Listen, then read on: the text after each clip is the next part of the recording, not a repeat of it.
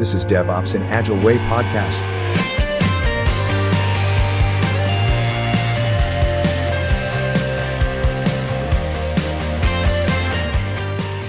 Hello everyone, this is the 12th episode of my podcast, and today I want to come back to the thing which we discussed together with Lee in one of the first episodes, vendor lock, or vendor lock-in, how some people call it.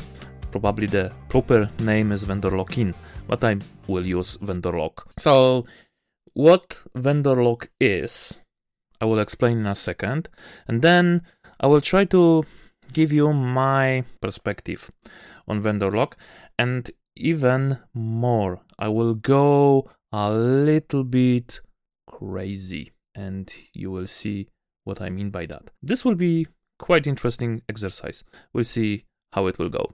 Okay, so what is the vendor lock? So vendor lock is the situation when you cannot easily stop using specific product and just move yourself to another one. The situation expects from you a lot more effort, a lot more time, costs probably as well, to go away from the technology A, B, C to some other technology. What can lead to vendor lock? I'm looking right now on the TechTarget webpage, and they mention a couple of them, like proprietary technologies, like contractual obligations, like inertia. Yes, that is true. However, today in cloud world, we tend to think about some cloud native technologies as a risk of being vendor locked in. What kind of technologies? For example, if we take serverless technology. Let's think about AWS. So we started our product in AWS. We use serverless approach. We have API gateways. We have Lambda functions. We have step functions. We have DynamoDB. We have SQS. We have a couple of other services which are native to AWS, right? What means in our code, let's suppose we write this code in Python, we need to use specific libraries, specific modules, which will allow us to work with these services, right? For example, Boto3. This is one of the modules, one of the SDKs we can use to interact with AWS services. So this is the one element of the puzzle. The second element of the puzzle is if we create Lambda function, for example, we need to create it in a specific way.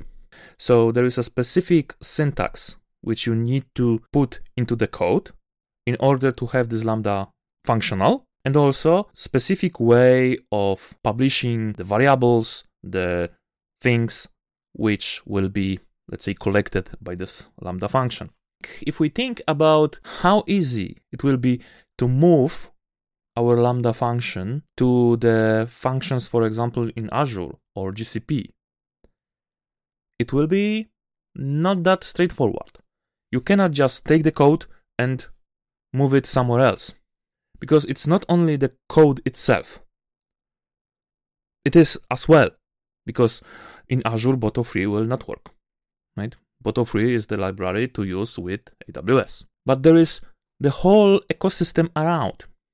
Like this Q, SQS, like SNS, like databases, DynamoDB, like API gateway, etc., etc., etc. Yes, from the API you can export the data in the proper format and try to import it somewhere else, etc., etc. But there are the ways how API connects to, for example, Lambda functions. And this is something what you need, let's say, rewrite in the new environment. So, are you vendor locked? Yes, you are. Honestly speaking, if you ask me, is this a problem? I will say, no, it's not. Because I made a decision, the business decision to go with AWS. I had on my table all pros and all cons, right? And I also should understand, that's the point, I should understand what are the caveats, what are the traps, what are the potential places which I need to consciously understood and consciously select and agree to them.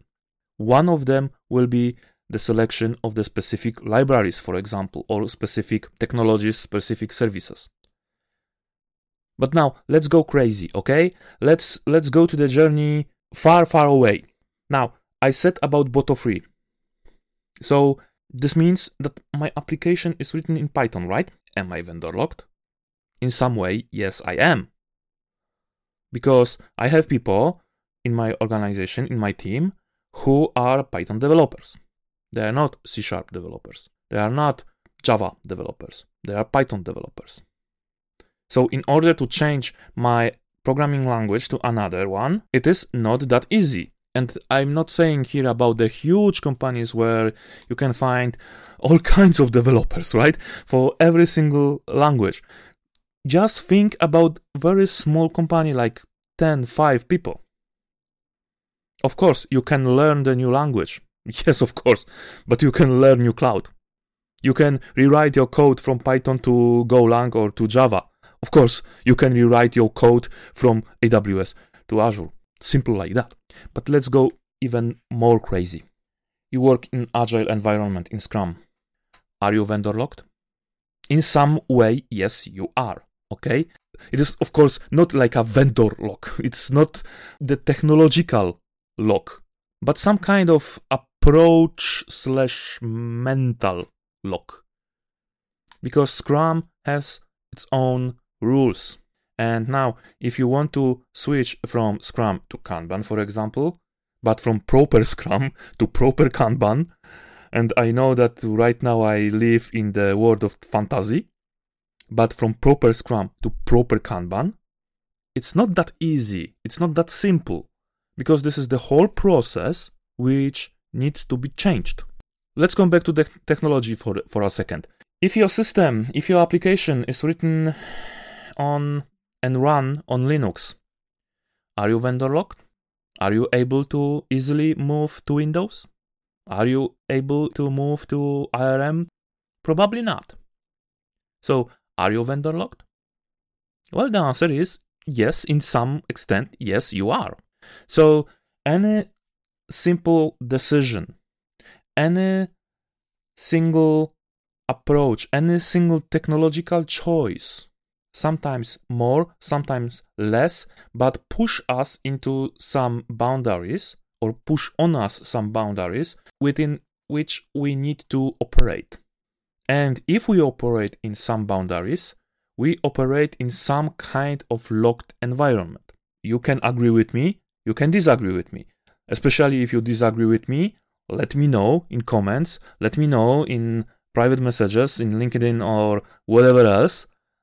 What is your opinion about this? But I believe this is quite important to understand that vendor lock is, well, sometimes vendor lock may be problematic. Sometimes vendor lock will lead us to some opportunities which can be lost or some delays.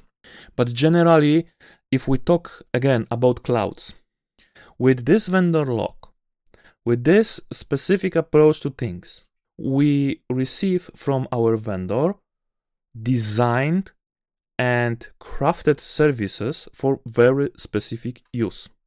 And in general opinion, those services should be optimized, should be maintained properly, and really created and architected by people who really know what they do, and they had a lot of experience already with this. If you ask me what I prefer, for example, write my own orchestrator for containers, which will be great, fantastic, crafted for me in 100%, and I have 10 people for this, and we don't talk about costs and time, or I can use the locked solution from any vendor who offers me some orchestrator, which I will use in 60%, for example. 40% of this orchestrator I will not use. But behind this orchestrator is a huge maintenance power, huge brain power, which constructed all stuff. And they can take away from me all this stuff around maintenance, management, infrastructure, etc., etc. I will select the second. Because for my business, it will be more optimal to just start. So that's why SaaS platform, software as a service, become more and more popular. Because if you look on some specific SaaS platforms, right? Doesn't matter what it will be. It can be platform for infrastructure as code. It can be platform for monitoring. It can be platform for deliver, right? Like CI/CD platforms. They somehow push you into some locked environment, but you don't need to have people who will maintain this platform. And even if you write this platform yourself and you will have it in-house, you will have great team of engineers who maintain, develop the features, etc., and you decide to switch to something else, guess what? It will expect from you the same amount of work or even more than just using the existing platform. Okay? And probably the friction will be higher because you already have people who need to change something. They are going out of their comfort zone. And this is also an aspect which we need to take care as leaders. Vendor lock itself is nothing bad. And I agree here with Lee, who also said that for him, vendor lock is nothing bad. And honestly speaking, I don't understand really this deep discussion, how bad is vendor lock, because it's not. Should we think about vendor lock? I'm looking on another web page right now, and they said something like that. Cloud vendor lock is equal to lost opportunities. I mean, really? What kind of lost opportunities they mean by that? Every cloud vendor has databases. Every cloud vendor has serverless approach. I mean, the most big ones, right? They have microservices. They have serverless. They have virtual machines. They have queues. They have storages. They have everything. Choose wisely, yes, but lost opportunities, really? It's not like that, and we cannot equalize those two things. The point, as I mentioned just a second ago, research, be very, very specific when you look for the solutions. Think about what you need now, but also you can start thinking what you will need in the future. Because believe me, we can say that technology today is so dynamic, it's hard to say what will happen in 1 year, 2 years, etc. And yes, it is right from one perspective, but if we think about this a little bit differently, the year is only 52 weeks, and weeks just passing like crazy. This is really, really important to think about the future state. So this is for sure something what we need to think of. And of course, all those good advices, how to avoid vendor lock by, for example, having portable solutions, etc., will work very well if we talk, for example, about microservices, containerized microservices, right? Because you have the, let's say, Docker image. You can run this Docker image on the machine under your desk, or tomorrow go to AWS, in 2 days go to Azure, then to GCP. But you can take this image and go somewhere else. But you need someone who will be able to run this image there. So are you vendor locked? To some extent, you are, right? So for sure, this is quite important. And there are risks, of course. If you do wrong selection, if you do wrong choice, you are open to some risks, like higher costs of your solution, like reduced flexibility, like a huge amount of effort needed if you want to change anything, right? But this is really, really, really related to the architectural decisions which you need to take on the beginning. And it's good, it's important, it's crucial, it's imperative to have people who will understand what they do when you start with something. So this is my opinion about vendor lock. It's nothing bad. It's, of course, not perfect situation, but we are vendor locked everywhere, really. Even if we don't think about this like a vendor lock. It can be process lock, it can be approach lock, whatever else. there are always some limitations. And if there are limitations, as I said, we, all of us, we are somehow blocked in some moment. We cannot do everything what we have in mind, what we want. Yeah, that's enough for today. Thank you very much for listening to this episode. And as I said, if you agree, let me know. If you disagree, let me know. And I'll be happy to discuss this with anyone in the future. Thank you very much for your time. Take care and see you next time. Thank you for listening to this episode of DevOps in Agile Way podcast with your host, Pavel Pivosh. Subscribe, comment, and do not forget to check our next episodes. Stay tuned. Stay safe. Stay curious.